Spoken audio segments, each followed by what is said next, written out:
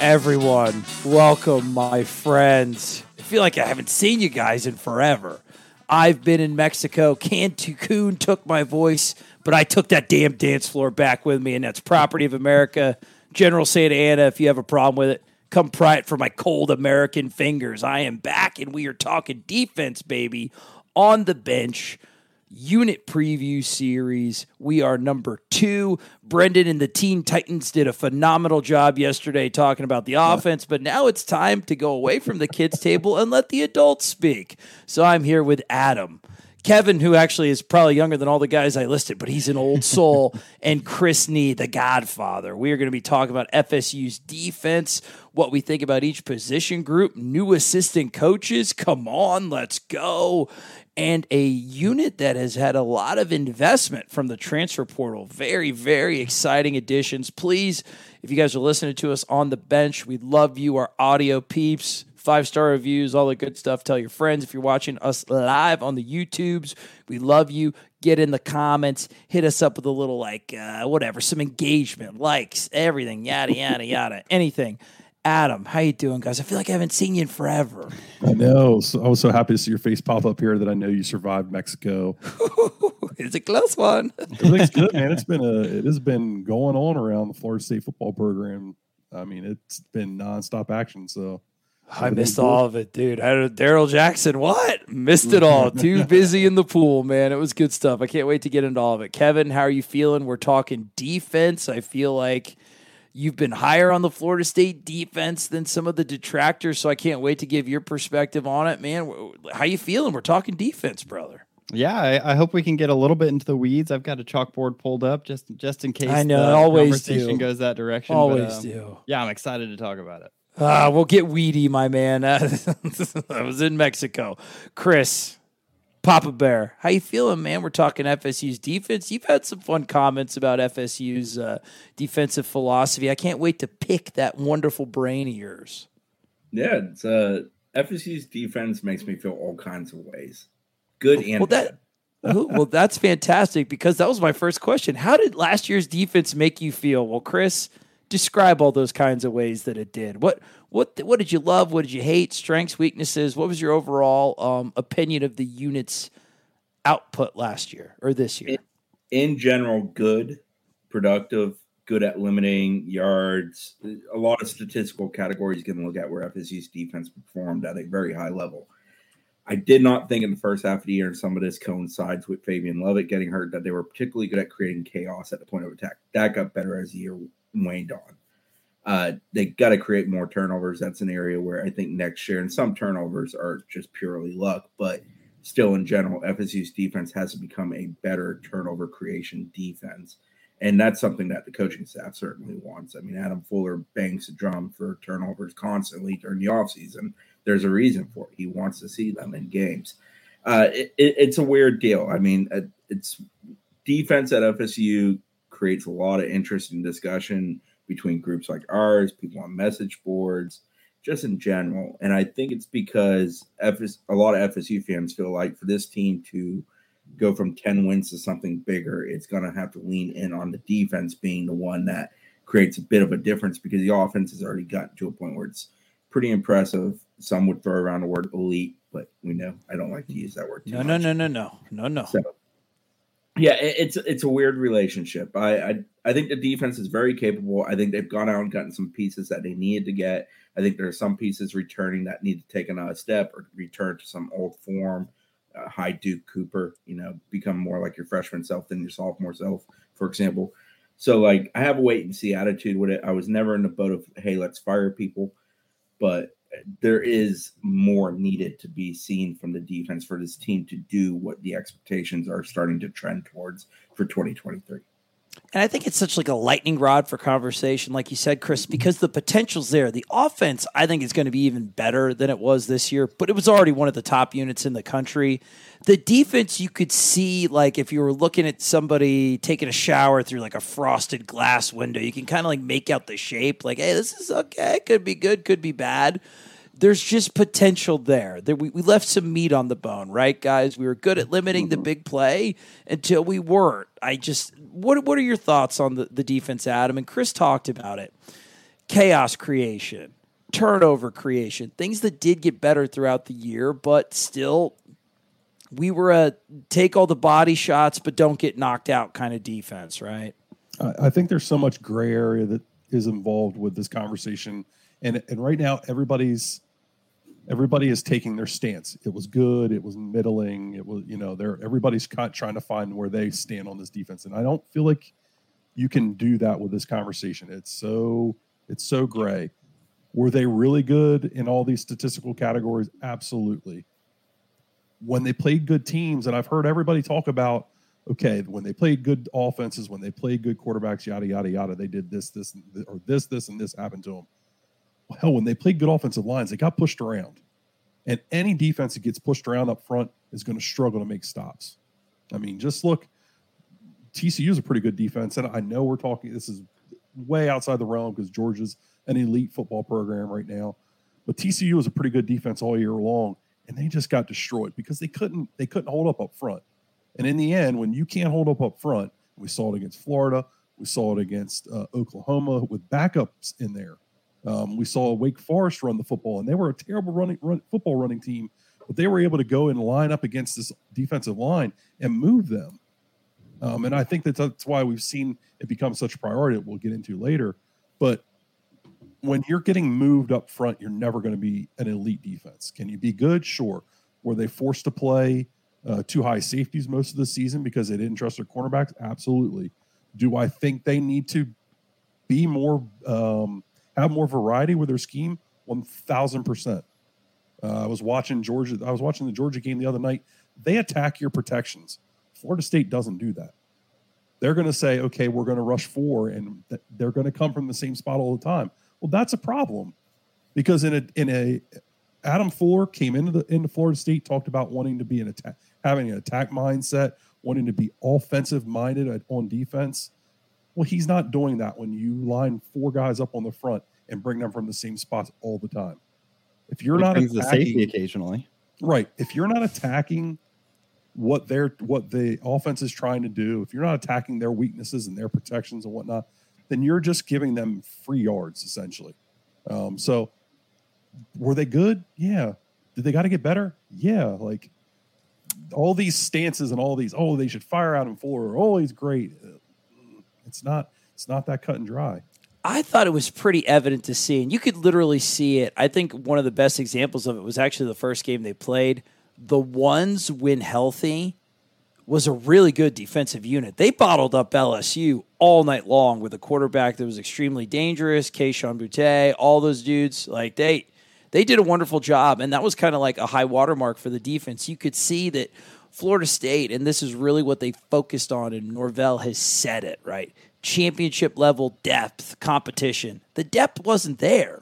The ones were a really good unit. Like, it was a really good defensive unit when healthy. When Tatum Bethune could play like Tatum Bethune, when Fabian Lovett was healthy, man, the potential was there. It's just, and I think that's a lot of stuff that they addressed in the offseason. Kevin, one thing that they did address in the offseason,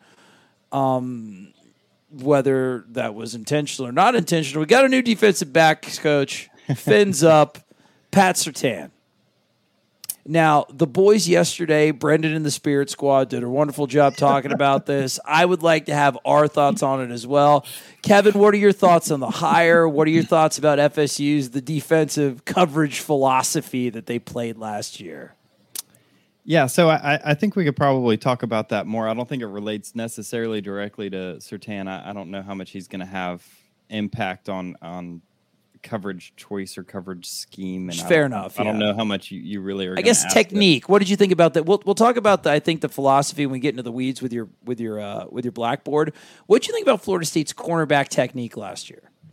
Yeah, so I think that's a really complicated question to answer. Well, you're an interesting mind. Because there are certain times when you can point to their technique and it looks good, right? I think Renardo Green had a couple of plays where he genuinely played about as well as you can.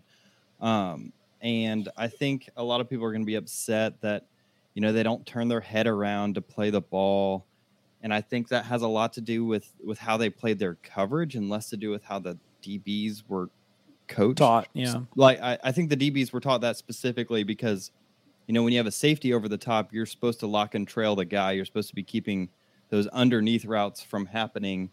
So, you're kind of slightly behind the receiver. You're not in a position to make a play on an over the top throw necessarily. So there are some criticism and that come their way that I don't think is necessarily fair, but I do think that the corners just haven't been very physical, haven't been able to kind of disrupt the route at the line of scrimmage. No. And even though Fuller doesn't do a ton of that, I do think that if they were able to do it effectively, that's a tool that they didn't really have in their toolkit last year.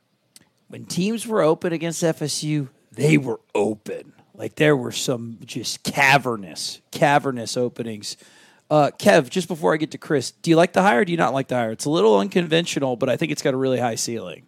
I think you got to love the hire, right? So there we go. We were saying beforehand, if Fuller is this, schematic guy that you're trying to sell him as, right? He's clearly not the recruiter, so he's got to be the scheme guy. He's got to be the coach on some level, and you can make an argument for his safety play has been pretty decent since he's been here. But you want to back him up with someone with good ties to good defensive backs, and I think that's exactly what you do with Surtain. I think he's been in Miami for a long time. He coached high school state championships there. He was a Hall of Fame NFL player. I'm not should be. I don't know if he is, but he is in my book. Dolphin Hall of Fame. Yeah, Dolphin Hall of Fame. There you go. So he's got all the connections. He's got what you want. He's a face to the recruiting in Miami, and I think that's what you needed to kind of round out the defensive staff here. I agree. Chris, what do you think? You are intimately familiar with recruiting in the state of Florida. Defensive backs that have come from American Heritage while Surtain was there have they have a reputation for being very well coached, coming out with great technique. His son is one of the best, if not the best, defensive back in the entire NFL. What do you think about the hire? I think Pat's a great hire. I know Pat. I've known him for years. Oh, didn't realize. Being an American Heritage coach, his relationship with Sam Madison. Sam has some ties up to the Tallahassee area. He played at FAMU DRS back in the day. Him and Pat are best friends. They coach together with the Dolphins currently. They obviously played together. They've done camps and stuff like that together. I think Pat's an excellent hire for what they were trying to get there, which is a guy who will have a strong voice in the room. I think a different voice in that room may be an interesting thing to follow and pay attention to.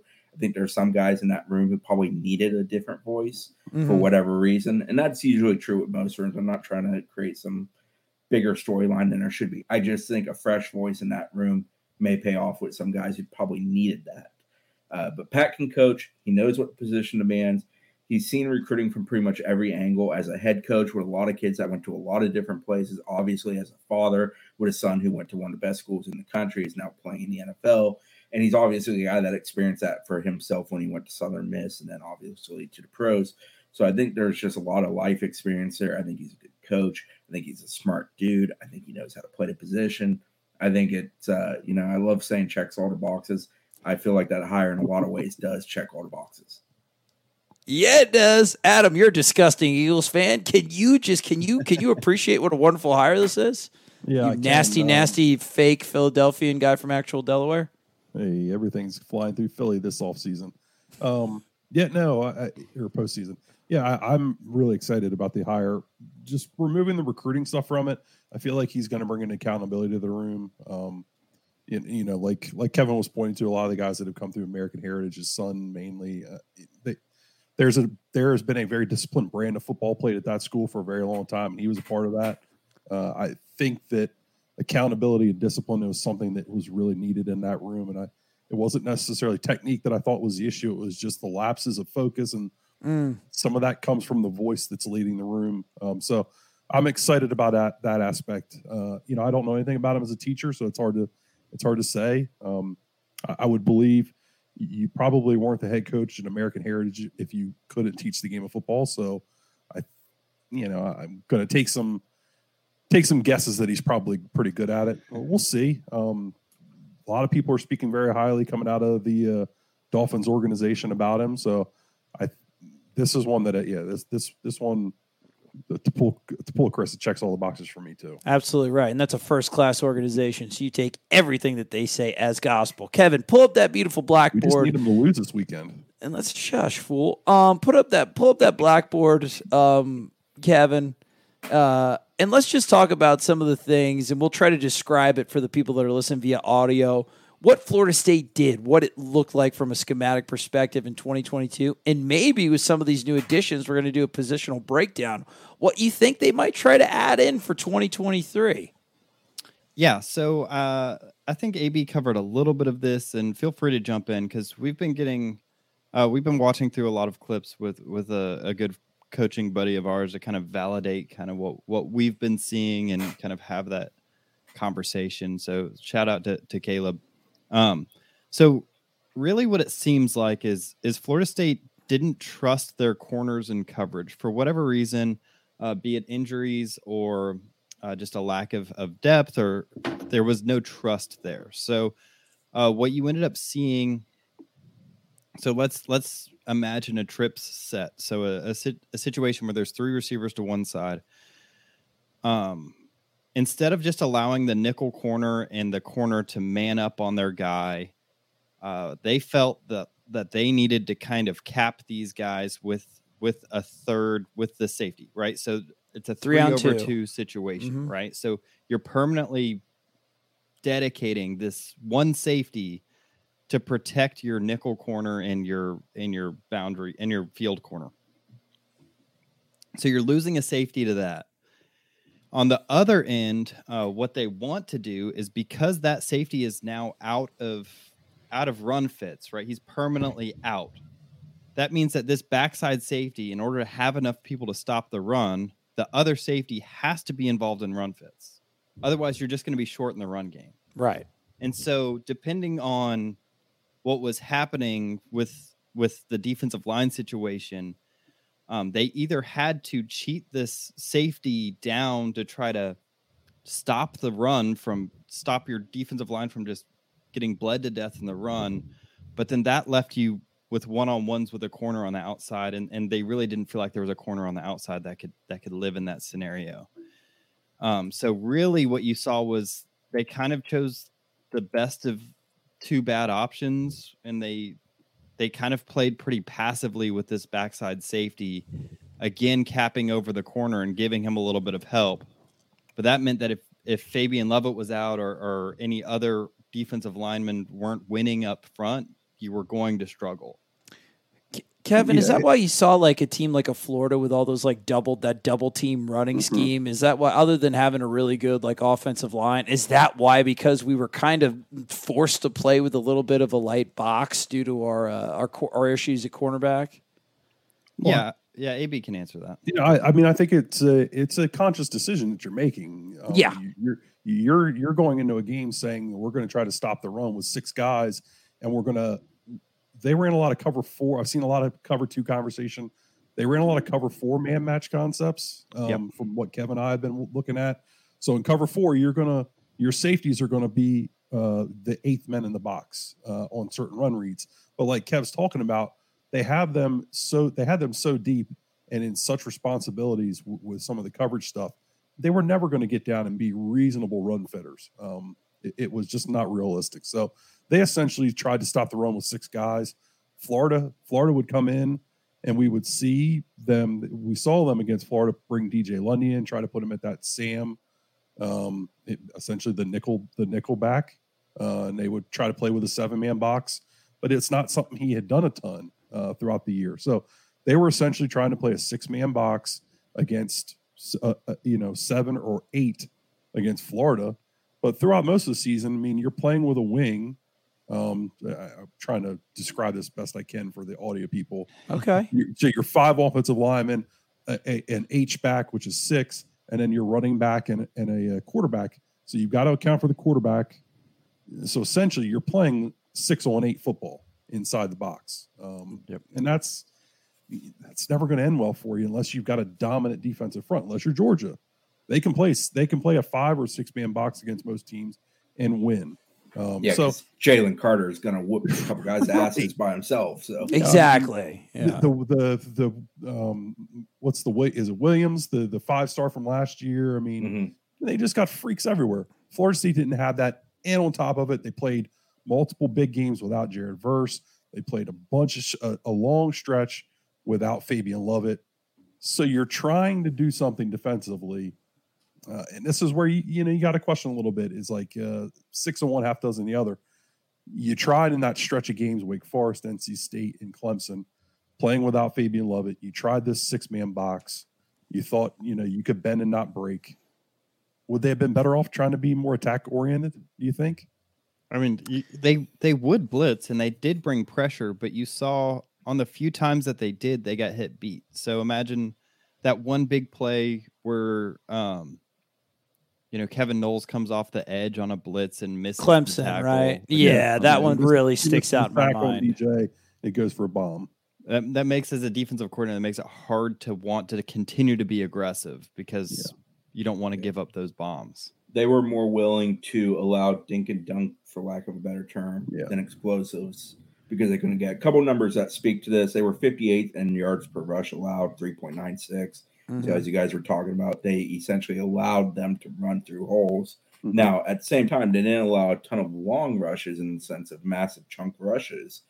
But if a team was committed to the run and FSU didn't put them separate on the scoreboard enough, they could run on them. Teams were allowed to line up. And then also knowing tackles for loss per game at 6.46, 40th in the country. For the ability FSU did have up front to create sacks and pressure in that sense, they didn't really do a great job in creating havoc, my favorite word, with tackles for losses and doing things like that. And a lot of it is they were kind of willing to keep people at the first level and keep people at the second level and then have that safety net in the back with the safeties. And it was a 3-tier system. There wasn't a whole lot of moving the parts, bringing them down, flying around, trying to create havoc, trying to make things happen, trying to change the game that way. Now, once in a while, they would go to that and have some success. There's moments in the Miami game that come to mind where they did have success. But on the flip side of that, we referenced the Clemson one. There's other examples of that where when they tried to do that, they would get hit pretty explosive. So they just the amount of times they went to at bats of trying to be aggressive in that manner was limited because they were much more, let's make other teams drive us. They have to come out and drive us. And overall, their success rate against drives was pretty good. Now, the thing that concerns me is too often this year. No, it's not Charles Kelly bad, but too often this year, there were third down situations where FSU should have got off the field and did not get off the field. If you're going to play the kind of style of defense that FSU did play this year, you got to get off the field on third downs, especially winnable defensive third downs. And too often that didn't happen.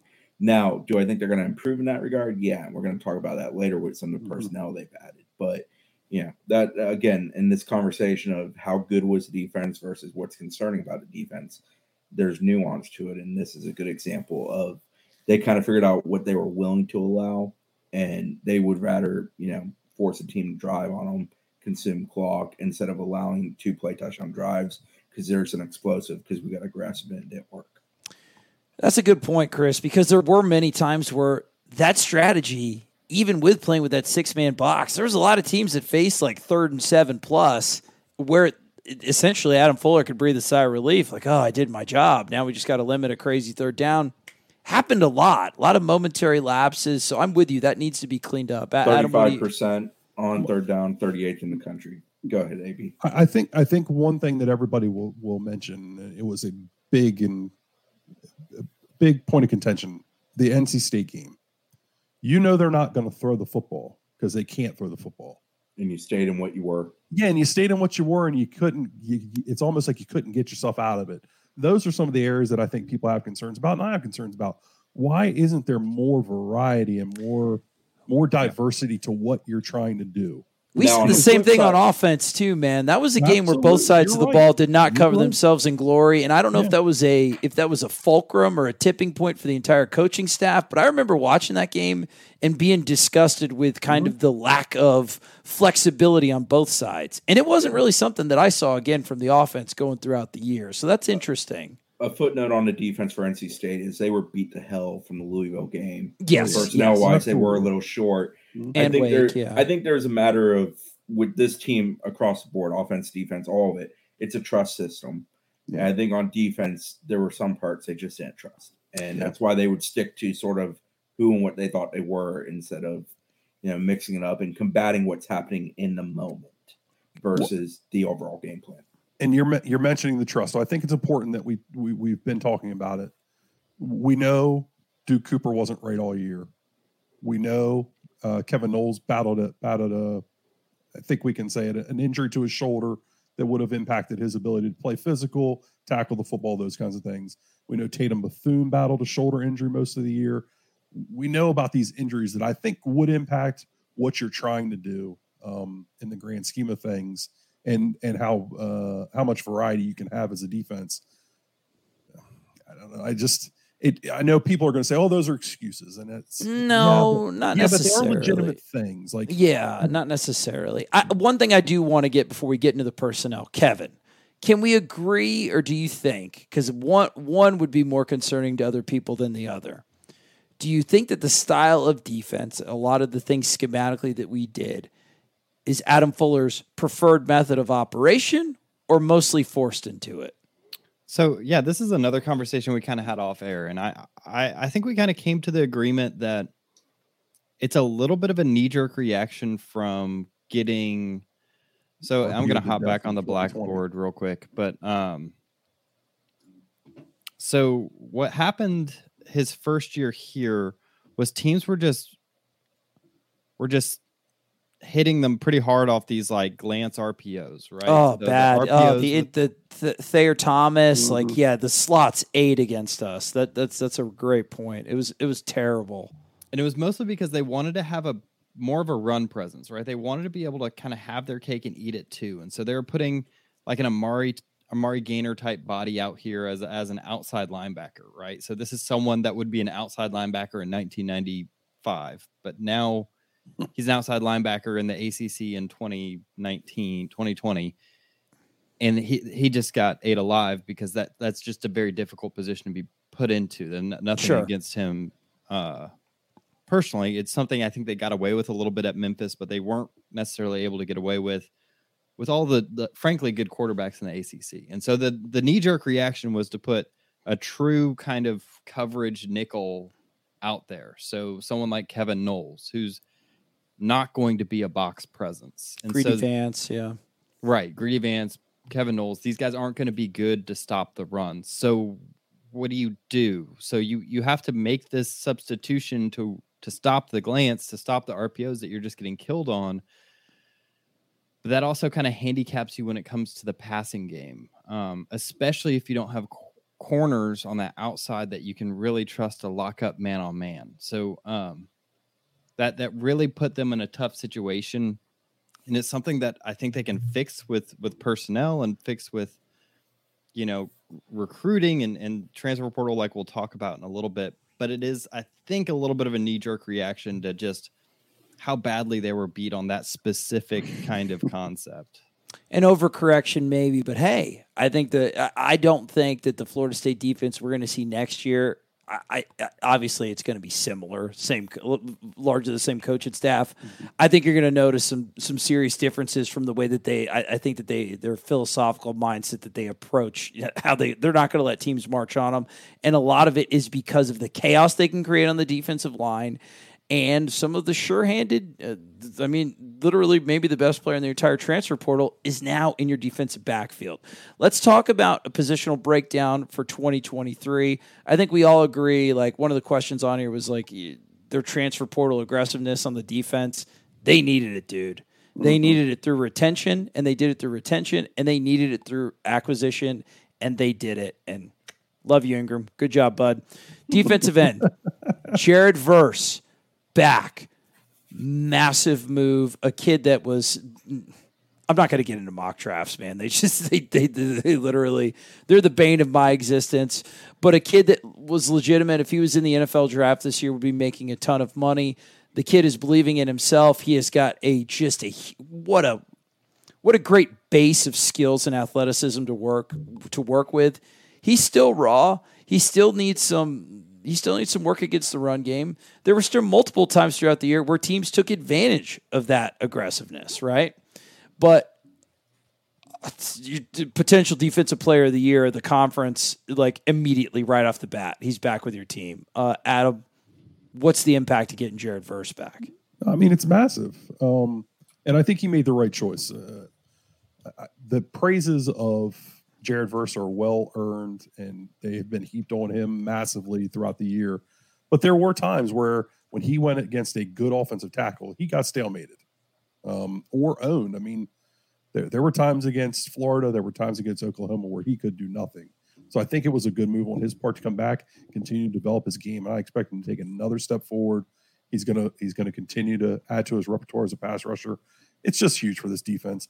They didn't have a true freak get off the ball and come at you defensive end. I like Pat Payton. I like Derek McClendon. They like Byron Turner. Jared Verse is just different. I mean, there's a reason he was up for the ACC Defensive Player of the Year. You just needed that on this defense of what they want to do, where they're so reliant on their front four to get to the quarterback. You needed a dude who could go get the quarterback. He is so not a finished product either. He's only been playing the position for a couple of years. That was his first year of Power 5 football, transferring up from Albany. He largely won a lot of battles just off that athleticism. And his really surprising power. That was something I really liked how powerful his game was. So, dude, Papuchis works with him, the Greek Freak, put some more moves in that repertoire. I am feeling really good about it. Chris Nee, Pat Payton, the actual ACC Rookie of the Year.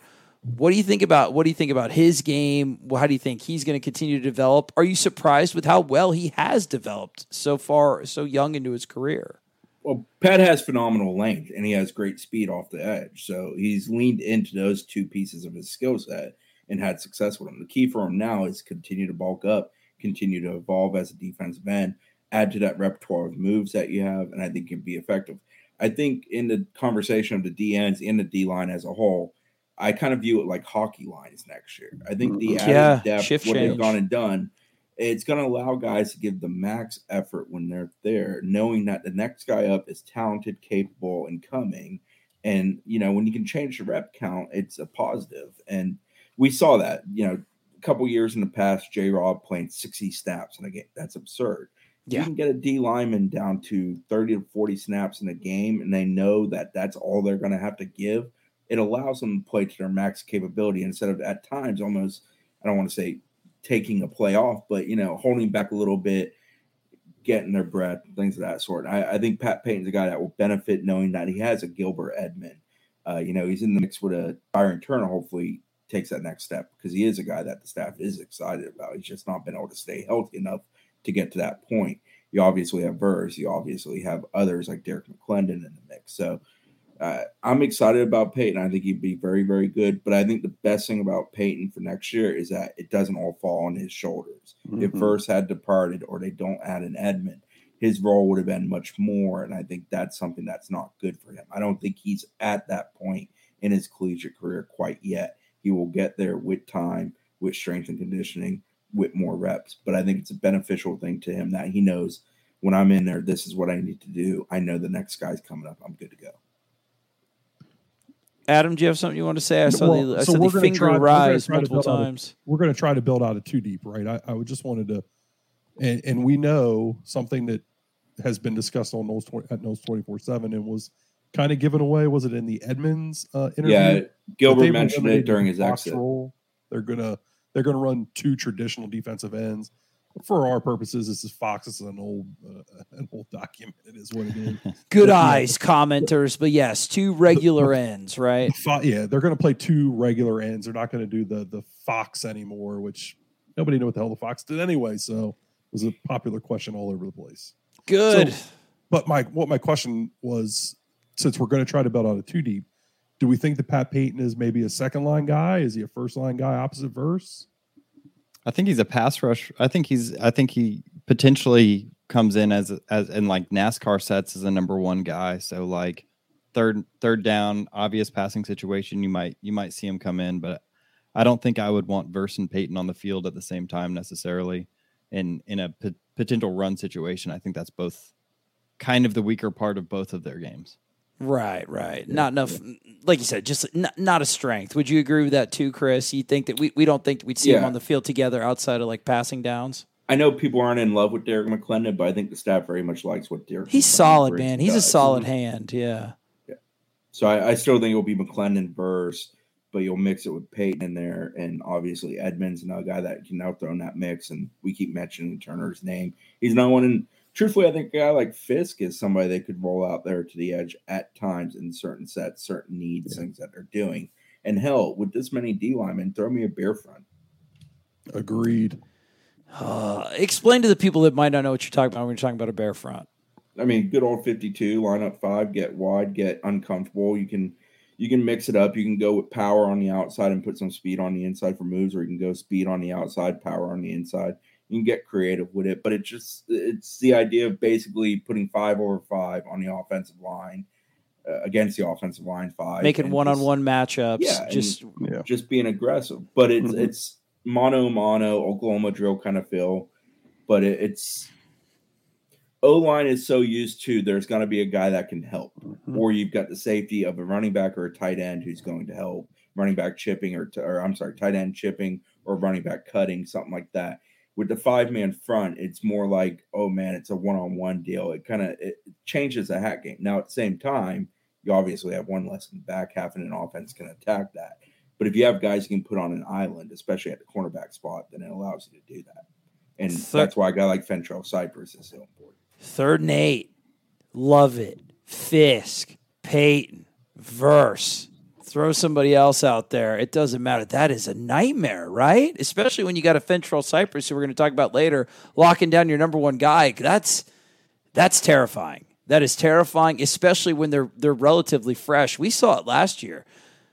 The defensive line coaches want to rep and keep their guys as fresh as possible, where we saw like when Jarrett Jackson came in, when some of the other guys on the interior came in, we saw it from our points as analysts. Like, here we go, man, long drive alert incoming. Now you're doing that with guys that are very, very capable. So we talked about Verse, we talked about Peyton. Do we expect Derek McClendon? Like, let's talk about some of the other guys we're going to see maybe opposite those two dudes. So you mentioned Derek McClendon. Kevin, what do you see about Derek McClendon's game? And then Gilbert Edmond, the recent addition from South Carolina.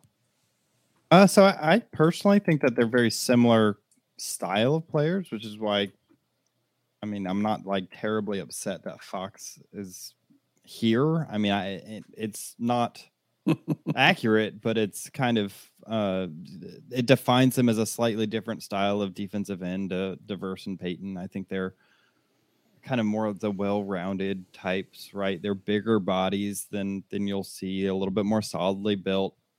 I think they both have decent first steps, but neither one of them is going to really blow you away in the pass rush department. But I think they do a better job of anchoring against the run. So I'm glad that we can kind of like put these guys together. And realistically, what you were getting out of this position once McClendon was out last year was kind of a detriment to your team, and you saw Oklahoma attack that specifically. Yeah, so Leonard Warner's foot speed was not good enough. Teams would directly run at him wide because it's just not what he was. And Leonard played his backside off. He Absolutely, brought a lot to the table, but it was just a deficiency in who and what he is that I think they believe they've addressed to some degree.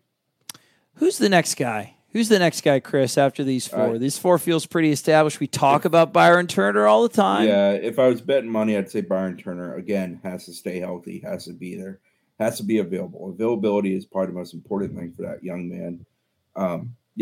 To me, Chris, can I ask? We haven't really seen it, so can I ask why? From a fan that's listening, who's to somebody who's seen it on the practice field. Not as freaky long-armed as Pat Peyton, but pretty quick like Pat. But he's also got very good strength. He's kind of like Jared Verse, where the ability to go speed to strength, strength to speed.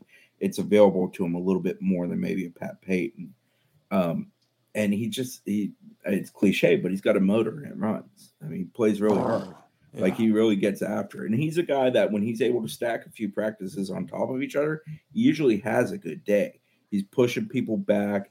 He's finishing plays. He's just disrupting people. Very good usage of his arms, making himself a wide body, eating up a lot of space.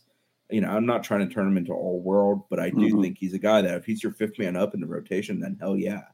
He's Like, the he can be Darian pretty good. Williamson of the defense, basically. That's how Yeah, I see there's it, a degree right? of that. That's fair. They're Yeah. both guys that there's a lot of people that coach here that really like, but it's just a matter of they haven't been able to stay on the field consistently enough or practice enough. Let's move inside or not.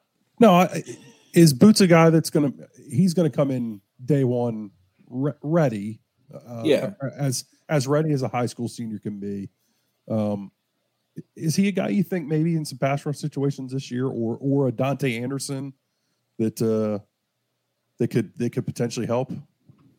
Yeah, but I don't know if you're leaning into either of those guys over an option like Peyton or even Turner.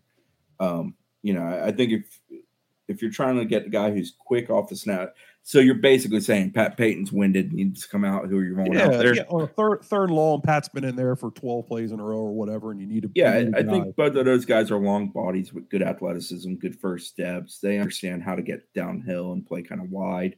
Yeah, you could play either of them. But I don't know that FSU is going to be in the predicament where they have to worry about that, presuming they stay healthy. Right. Makes sense. Moving in. Maybe my favorite unit on the entire team now, which is crazy, and that's defensive tackle. You keep Fabian Lovett back. Like, it's just an embarrassment of riches, man. So, Fabian Lovett, Braden Fisk, Daryl Jackson. Thanks for staying, Daryl. We appreciate it. Give us a little bit of some palpitations there. Joshua Farmer. What an absolutely just, oh, God. The potential that you could unlock with the different things that each of those guys can do is really tantalizing. It's going to be a huge strength of the team. Adam, what do you think? Who do you think is going to be playing the one technique? Who's going to be playing the three? And what do you think about this unit now? It's probably going to be the most improved unit on your football team this year. Besides tight end, Not tight end, but I mean, just the sheer depth. Look, last year you had to move Dennis Briggs back inside, who I know Chris is a big fan of Dennis Briggs. I've been a big fan of him. Spoke his praises last year pre-injury. He wasn't what they thought he was going to be coming off that injury last year. Definitely lost his step of explosiveness. They tried him outside, moved him back inside when all the injuries occurred. You played a bunch of games without Fabo. Malcolm Ray's constantly battling a shoulder issue that seems to be there every year for him. Coop, I love Big Coop. I know Chris does too. But at some point, Big Coop is limited in what he can do because real quick on the Coop point, Coop is not what this staff wants at D-tackle. Right, yeah. And that's not a knock on Robert. Robert wasn't recruited by this staff, and Robert was a team leader, good player. I hope he makes the pros. But that's not the body type they recruit. That's not the style they recruit. They don't want like a true zero guy over the top, which is what Coop was when he was recruited. They want a little more athleticism, lean, longer body. Yeah. They want that. They want that length. Coop. I mean, Coop. Look, Coop fought his backside off for 5 years at Florida State. So there's not anything negative you can say about the young man. But he doesn't fit schematically what they wanted to do. So you've played a lot of games this year with one hand kind of tied behind your back at that position. So yeah, I mean, bringing Fabo back, you're going to play Fabo 350 snaps this year, 400 snaps this year. And I'm sure that's something that they probably had a long conversation about, keeping his body fresh for the big games when you absolutely need him. This position's great. It's loaded. So absolutely loaded. I think we need to spend a second before I start populating this chart. First, I want to define a one tech is typically what you think of as of more of a nose guard. These are the bigger bodied guys. So the Robert Coopers of the world, where the three technique is usually he's a little bit further out from the center. He's a little bit more agile, smaller, for the people who aren't familiar with those terminologies. So who do we think fits cleanly in the 1 and 3, and who do we think is going to kind of get moved around between the two? That's a great. I think Fabo is a swing guy. I think so he's too. Probably a guy you play at the 1 to start. Yeah, I would agree with what else you have. That makes the most sense. Yeah, I think Fisk is your 3 out of the gate. I think you can move him around, positional flexibility. He's a guy that, he could even play on the edge as a big guy, as a run-stopping type. Briggs, again, falls in that category, especially if the athleticism returns to pre-injury form. And Briggs had a good bowl game. Excellent moment to end the game. Hopefully we see that. I think an offseason will do Dennis a lot of good. Jackson's a 1, right? Jackson's a 1. Yeah, Jackson's Do we a think he's topper. hopping in behind Lovett? I do. Yeah. And Josh Farmer's there too. Josh is kind of a quick athlete. He can play both. But if you just want like sheer, just mean badass in the trenches, Josh has a lot of that to his game. It's not always there. He doesn't always do it, but it exists in him. He's got it. And then we also have I Tafase and Lyons. I think Malcolm Ray is a Oh, true Ray. three tech. He's a Oh my player gosh. that Yeah, Ray's is a more kind of a three to gapper me. get up the field. And Ray's an interesting one. Ray's 100% that dude, sort of like Maurice Smith off season ago. Guys have been brought in to leapfrog him, plain and simple. Now it's his turn to prove that he still deserves a role and stuff like that. And I'll be interested how he responds. Plus the shoulder getting healthy, because it never really was after Louisville. He's a pass rusher. I mean, I think everybody sees his name and immediately, just like Maurice that's a good comp. Last season, Caden Lyles comes in, everybody forgot about him. Everybody wrote him off. It's over. Caden Lyles is going to take his job. Malcolm can rush the passer. Like, we've seen him be very effective. If you're talking about him in a span of 20 plays a game this year in pure pass rush, playing him on third down, maybe you slide Fisk outside, you have Briggs and Ray on the inside. Like, that's a pretty good pass rushing package. Yeah. So here's the wild thing with D tackle in the 3 spot. Lyons fits in there just as well. I know. I think eventually in there that absolutely love the kid. I think Maybe Lyons Lyons is going to be near the end of the year next year, where we have Briggs right now. That's where I see him being the guy to kind of maybe back He up might be Fisk the best most player in likely. that whole room. Like, Daniel's got a great body, Ooh. really, really long. The entire long-armed room, kid. Adam? the entire room. He might be the best player in that. Why do you entire room. say that? What? He's Because long, that's he's a big statement. explosive. I mean, he has good violent hands. He's got the package. Like, he's got what you want. There was a reason he was rated where he was. There was a reason he was a dogfight with Miami to get him and keep him. I'm very big on his game. And then Io's a 1. Oh my God! he's What a mountain of barrel- a man! Yeah, barrel chested, massive human, strong as hell, bit raw, but they like him. He had a good season in practice. He's a guy that, the work ethic is there in the sense of being in tip top shape, capable of playing, doing things. Io is the kind of guy that if you're just going for like a wrecking crew, you're going to plug him in here and there, because he can just grab a human and throw him around, kind of like Josh Farmer. Those are two guys that can do that. And look what you can do. Like we were talking about Braden Fisk, who is an extremely productive pass rusher. You can move him to the outside, and it's not a detriment to your interior depth, because you still got Briggs, Ray, Lyons, Tafase. Then you can sort of mix and match. Then it's almost like a baseball team, right? In those beginning games, like you almost get to see where your playoff rotation is. The amount of things that are available to Adam Fuller to do with just his front 4 now. Start planning some stuff now, Adam, because you got a lot of available options to you, my friend. Yeah, So Adam before we- Fuller, Oh, go ahead, Chris. Go ahead, Chris. Fuller likes saying change the picture. He likes using that term, and I would say this past season, FSU did not often change the picture on teams. You knew what we were getting pre-snap most times. Yep. That group there that we just talked about, with better play in the back half, is specifically corners, guys that can play one-on-one. You can do some things. You can throw some things at teams, and they're going to have pre-snap moments of, oh, where is it coming from? Mm-hmm. And that group allows that much more than last year's group. That's a good point. Florida State's defense was very much like a Hallmark Christmas movie. We knew exactly what was happening. The big-time stockbroker was going to marry the Christmas tree farm owner. We knew how it was going to end. We knew the formula. Let's make it into a Christopher Nolan movie. Let's make it into Tenet. I don't want to know what the hell's going on. I want a little bit of Inception. I want offenses to feel just mind effed completely. So I think that they've covered the defensive line, and that is for you guys that are watching on YouTube, soak it in. That is a lot of very talented names. I want to move to the linebacker. I don't think the discussion on that's going to be as robust, but I don't necessarily think that that's a bad thing, because you know what you're going to get. Kalen DeLoach, Tatum Bethune, And then I'm interested to see who you guys think are going to be the people behind him. Kevin, what do you think? I mean, Kalen DeLoach, Tatum Bethune, what are their strengths? I mean, you almost got to mention it together as a package deal. What are their strengths? What are their weaknesses? And what do you think that they can improve upon coming into next year as a tandem?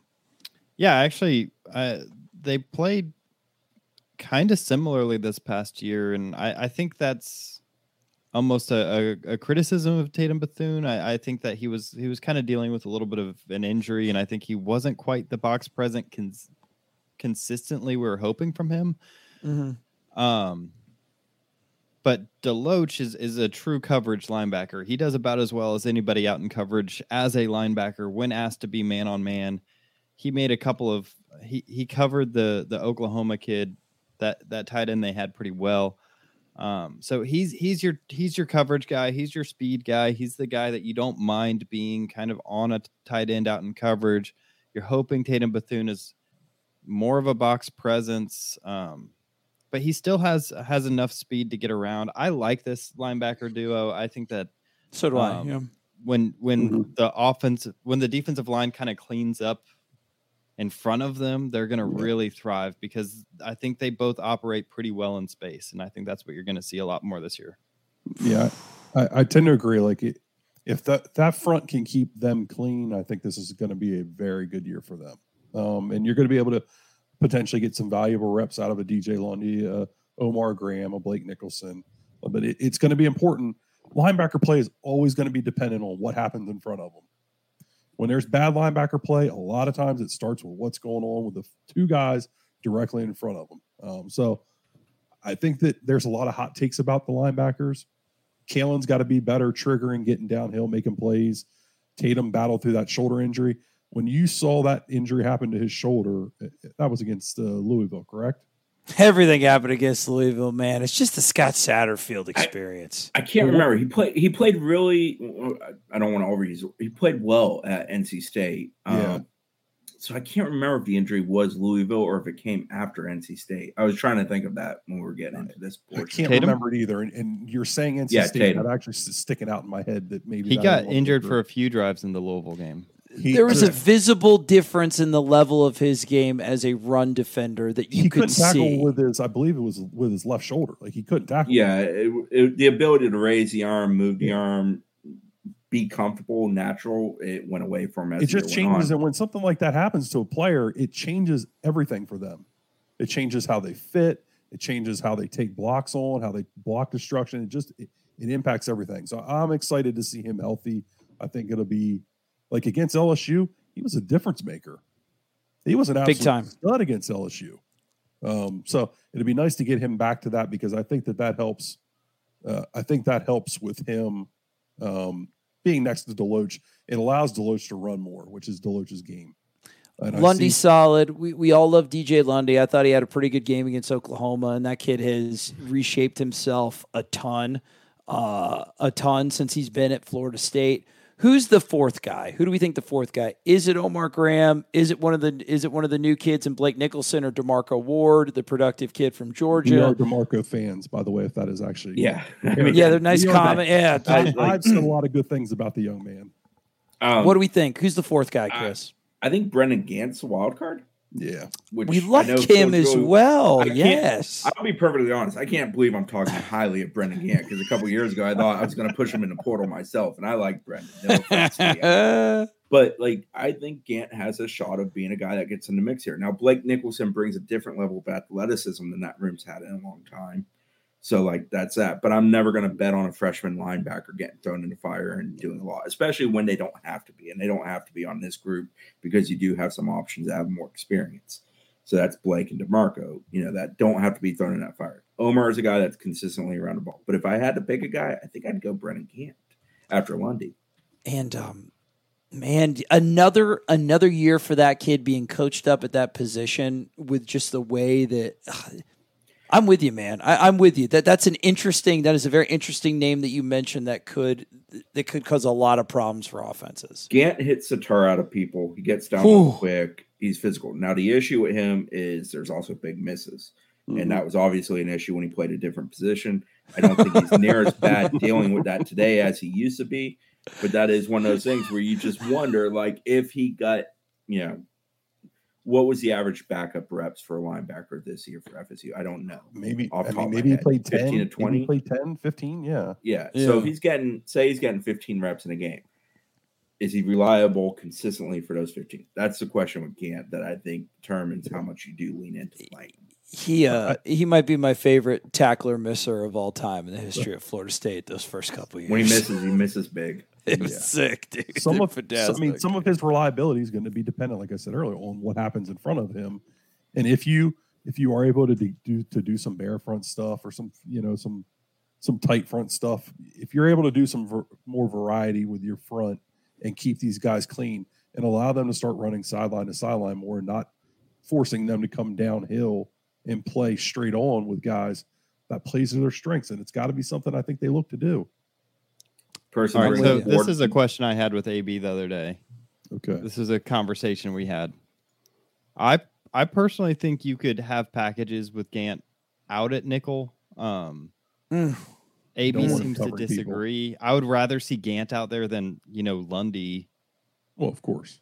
But like if you need more of a box presence, I think it makes sense to have a safety turned linebacker to play this. That would be a true stud. That would be a true hybrid defender that they talked about when they came in as a staff. All right, so let's be completely honest. They moved Brendan Gant to linebacker to try to essentially run him off the team. I mean, they changed his number. They moved him to a position he'd never. He got tested. Yeah, he got tested, and he passed. Yeah, he passed the test. So I think it's reasonable to expect them to put more things on his plate going into this year. I don't think you saw him there last year because this was all brand new for him. Yep. So I think going into next year, absolutely, I would 100% expect them to say, okay, here's a little bit more. We trust you now. Chris talked about how much of a trust factor there is with these coaches. So you're seeing them trust him more. So I would expect more to be on his plate. Well, another fun piece that they can move.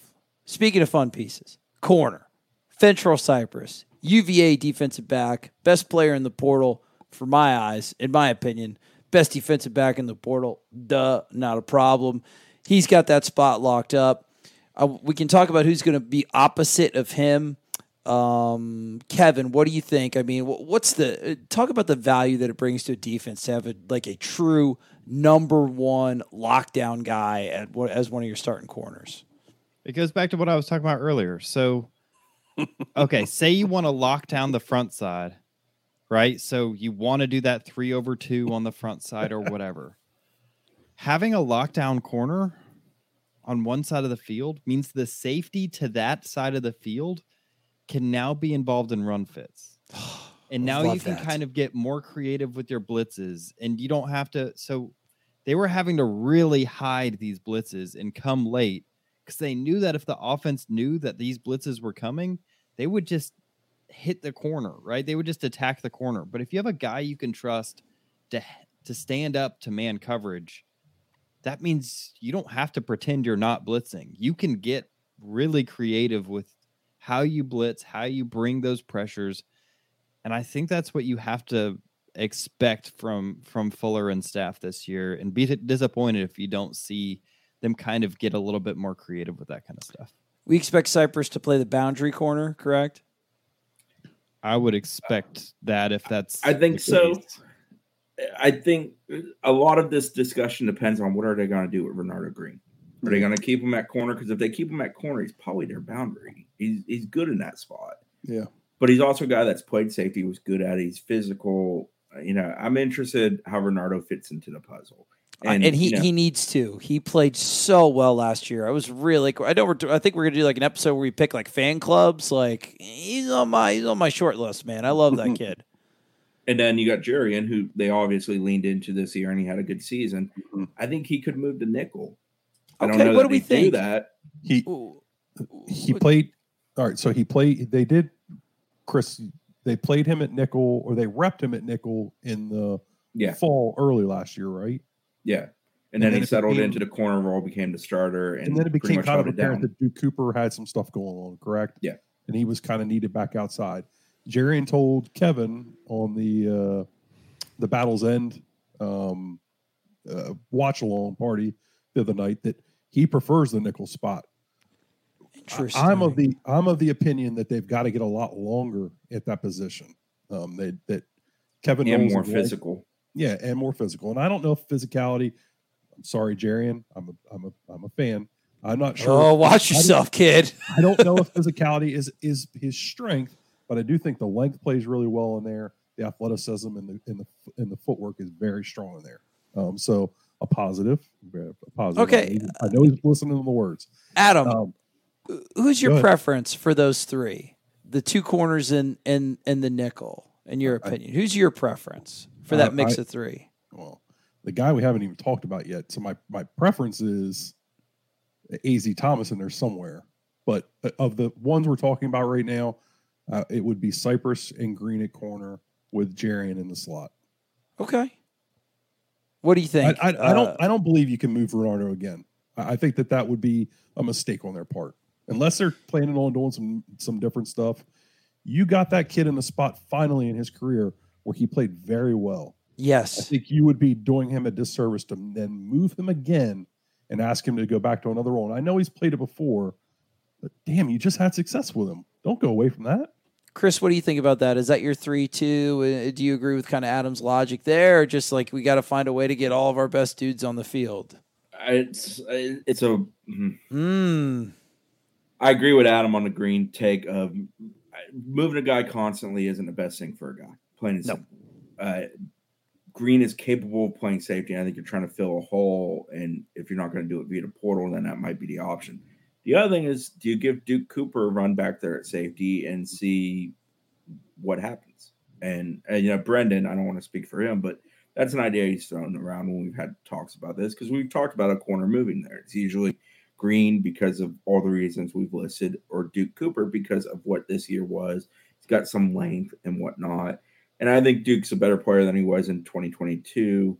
We saw some really good flashes in 21 with him. So it's an interesting deal. You obviously have Den at safety. Hussey is a natural safety. I wish he was here in the spring, but obviously he isn't. But I think he's a guy that does provide depth for you. At nickel, you got Knowles and Vance. But if you move Jones there, maybe you move Knowles back to safety. Yeah, I don't know what they're going to do. I don't know what they're going to do. And a lot of bodies. And they cross-train these guys, right, Chris? I mean, throughout practice. Yeah, so the way Marcus Woodson always explained it when he was here was when they're recruiting a DB, they're recruiting him to play corner, and then they figure out who is a corner versus who probably needs to play in that spot, specifically safety in most cases. But they viewed all guys basically as corners when they were recruiting defensive backs. They didn't get overly specific about your this or that. Now, a guy like Hussey is very natural at safety. Could he play corner? Yeah, he probably could. But he's very naturally good at safety. The way he reads field, the way his athleticism plays to the spot, he does those things really, really well. So that's why I think it's just a natural fit. Shyheim Brown's nice at safety because, and Shyheim obviously played a bit of everything at Lake City, Columbia. But Shyheim Brown is a guy that he can play downhill really fast. He can play to all parts of the field. It's a little wild and uncontrolled at this point still as he's learning, but there's a lot to like there. There's a lot that he can tap into. And, as Kev was talking about earlier, where if you can get more creative with your safety, Shyheim's the kind of dude that allows creativity because he is a willingly physical participant. He does haul ass around the football field. The key with him is being responsible in his duties consistently and not having the gaffes that come with being a young player playing in the back half. Adam, what do you think about Dent and Brown playing together as a starting safety tandem? Do you kind of like is Shyheim kind of like a Jamie Robinson replacement due to his versatility? Yeah. Do we think that he will be playing next to Dent in the starting lineup? Will he be the first guy off the bench? What do you think we do at safety, which has been a pretty bright spot, I think, of FSU's defense, and it's had to be with how much stress they put on him to limit explosive plays. So Dent's gonna be down for a little bit. I think it was reported coming out of the bowl game that he had an injury to his foot. So he's going to be probably limited through. He's probably going to be out through the spring. You're probably not going to see a lot of him through the spring. So they're going to get a chance to work a lot of guys back here. I think Shyheim's best role is in a hybrid role. He got a lot of burn at safety in the second half of the year, which was great when Dent was being I don't know what was going on, if he was injured or what the story was necessarily. Yes, in and out. Yeah, he was in and out of the lineup, and Shaheem was able to get in there and get a lot of valuable snaps. I think they play a ton of nickel, they play a ton of dime. They did a lot of this where they wanted to put, they would put Jamie. Their best defense last year was when they were able to put Jamie up at the nickel corner spot and play Shaheem and Dent behind him. Yeah. So I think trying to get Shaheem in that nickel role would be very valuable for him. Let him continue to grow, but let him flourish in that spot, blitzing him, letting him have some flat responsibilities and coverage, and not necessarily playing deep half, deep middle all the time. I think that would be a strength for him this year. But I mean, it's going to be it's going to be his third year in the program. I think it's fair to expect that he's going to take another step forward, and he showed a lot of flashes this year. So I think you could put a lot on his plate and be okay. I'm curious to see. Dent's the one. He's been so up and down. When he's good, he's really good. But he hasn't been great against the run. We saw against Clemson, he missed a lot of tackles. He's going to miss some time. Obviously, you're bringing him back, and he's the expectation is that he's going to start. But what about behind him? What are you going to develop behind him? You say that, and I do agree because we saw the inconsistency. But, man, you saw those explosive plays ratchet up when he was out, man. There's something to that, I think. I agree. Not perfect. To me, this is the most interesting part. This is my most interesting position battle of the spring. And it's not really a battle, just what do you do with defensive line? It almost doesn't matter. A lot of these guys are surefire or super talented. Whatever combination you put out there is going to produce. This one, you've got a mix of dudes like Cypress who are surefire, guys like Green who are solid but could be moved, Duke Cooper, guys like bounce back guys that have been in, what they're going to do back there. And hopefully it won't matter as much because that front four is going to be so dominant that you can get a little funky with that. But that's what I'm really, that's the most interesting positional storyline of the spring to me. Do you guys agree with that? Yes, wholeheartedly. One, you got a new coach at the position that naturally brings some intrigue to it all. New voice in that room. I'm very interested to see how it takes hold. There are guys in that room who have talent who haven't done much with it or struggled to do much with it a season ago that you want to see who and what you've got. And, at the same time, I also want to see how much they move dudes around. Mm-hmm. And you've got a couple youngsters. Kenton Kirkland's coming in, Quindarius Jones. Quindarius Jones has a lot of intrigue to him in his own right because he's very athletic, very long. But, man, that's a massive step up from the ball he was playing in Mississippi. So we shall see. But, I think going into the spring, to me, the two storylines of this is going to be ultra interesting in the sense of intrigue is secondary and tight end. Because while the tight end room didn't bring a whole lot to the table last year, and the secondary is the group where if they take a big step with what you think you have up front, then your defense can almost certainly take a step itself. So, Chris, let's talk about this. Let's end this with what we expect right now with the limited information that we have. But the people love us to prognosticate because that's what they pay the subscriptions for, and it's a fun word for me to say. So, Chris, extrapolate, prognosticate. Ceiling and floor for Florida State's defensive unit coming up this next year, 2023. Obviously, I think we all agree, better. Yes, they're going to be better. I think they've done a very good job addressing a lot of needs and improving depth, which is always important. The key for them is figuring out that back half, and whether that's going to get a safety or maybe even another corner, be it a portal down the stretch. That will be interesting to see. I think some of that will be determined by one, who enters the portal, and then two, what they see in the spring from the group they have. If A.Z. Thomas takes the next step, Cooper improves. You get another lockdown corner opposite of what you believe you're getting in Cypress, and that changes a whole lot of dynamics for you. We don't think they're done yet in the transfer portal on defense? No, I think they'll keep their eyes out there. I think offensive tackle, somebody on defense in the back half, almost certainly in the secondary, are things that they're going to continue to look at. We know they're looking at linebackers, both high school and transfer types. Okay, so not quite done yet. Kevin, what do you think? What do you think is the ceiling and the floor of this unit? That's not even done yet. I think last year you saw a team that really was banking on the defensive line being elite so they could kind of cover some deficiencies they knew they had at corner. And when Fabian Levant went down, that defense just could no longer be. It could no longer function at that level. Right. Chris really didn't agree with me, so he left. Yeah, well, it's just you're always just like you're literally just a hot take machine, so it was too much for him to handle. Yeah, yeah. So they were really banking on the defensive line to work out, and even after the LSU game, me and AB, I remember texting with AB, and we were both like, "I actually love that they're playing these 6-man boxes. You can really trust this defensive line." And then Verse gets banged up. Lovett goes out for a few of the key games. And all of a sudden, you can't trust your secondary or your defensive line to win matchups against good teams. And so you can't scheme your way out of that at the end of the day. You can maybe try to like nickel and dime your way to some cheap turnovers and stuff, and you'll see some teams do that. But I feel like they felt like they could be solid enough to win games even without that elite defense. But this year you're going to have an elite defensive line. It would have to take a huge series of injuries to mess with your defensive line. Yeah. And now you upgraded at Fentrell Cypress. And so I think the secondary is still kind of your weak spot here, but I think that you're going to kind of be able to get away with it. You have a defensive line that should be able to win you ball games and have an elite defense. If you're able to bring in a safety that somewhat replaces Jamie Robinson, then you're talking about a really good defense. Really, really good. Adam, what do you think? We got a potential to be like a top 15, top 10 unit maybe on defense?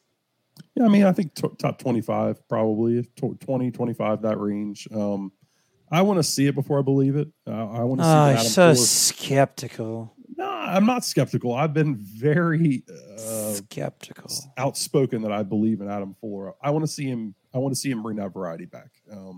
I want to see him become offensive minded. Can we see a fire zone for once?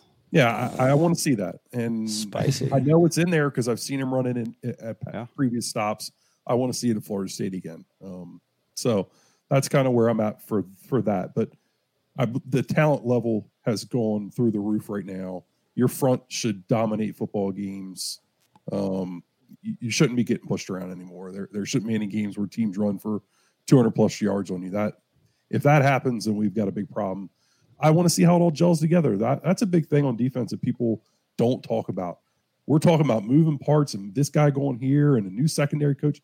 There's a lot of new voices and a lot of new communication on that back end. And on AB's point there, Jamie Robinson was a cleanup crew for this year. When things went wrong, he tended to clean it up, and they obviously lose that with him going pro. Not that I don't think the talent of the group as a whole is going to be better, but I don't know if there's that dude who, when it does go sideways, he's kind of there to save your backside. Yeah, and I thought at times he freelanced too, and I think that hurt them at times. And I think that they kind of talked around it a little bit, but I thought it was evident at times. But anyway, the voices, they've got to get all that figured out. They've got an off season to do it, get these guys, but you're not gonna know where these pieces are all gonna fit until game one. You're getting out there game one against LSU. I do worry about that a little bit, that it impacts the beginning part of your season. Hopefully, Coach Surtain gets in here early, gets this stuff cleaned up, gets them communicating well. I think having a guy that they're going to trust and believe in that room is going to go a long way for them. I didn't think that the discipline and accountability was always on point for that room, and I think that hopefully that's going to come, and that will make a big difference for D-back play. The D-line alone, though, is going to carry the day for these guys. If you're great up front, it means the world, and I think they're going to be great up front. And I like what you say, and I think too, I'd be really worried about that, all the new pieces fitting together aspect a lot more if you didn't retain both Lovett and Verse and Bethune and Deloach. Like, you're really getting the best of both worlds. When you got all those new things, you got to figure out how they work together. But you've got those veteran leaders, those guys that are the pillar of Mike Norvell's culture, holding everybody accountable. So I'm really high on the defense, man. I still think the offense is going to be better, but man, I think that it'll be interesting to see. I hope that it's like one of those things that it's a debate at the end of the year when we're showered in confetti celebrating our 4th national championship. Guys, Chris left. His internet died from all the excitement. So for Kevin Little, Coach Adam Brown, I am Trey Rowland. Defense wrapped up in a bow. We are good to go. We are going to have all the content your heart could ever desire this offseason. So subscribe to Noles 24/7. If you're not, get on the message board. It's the best. Hit the Noles 24/7 YouTube, like, subscribe, hit the little ding, smash it. Yeah, smash. X's and Noles YouTube channel, smash. Everything like that. That's right. We hit 10K. We're the best. On the bench, audio, 5-star review. Smash. Love you guys so much. Keep chopping, and we will see you here on the next one.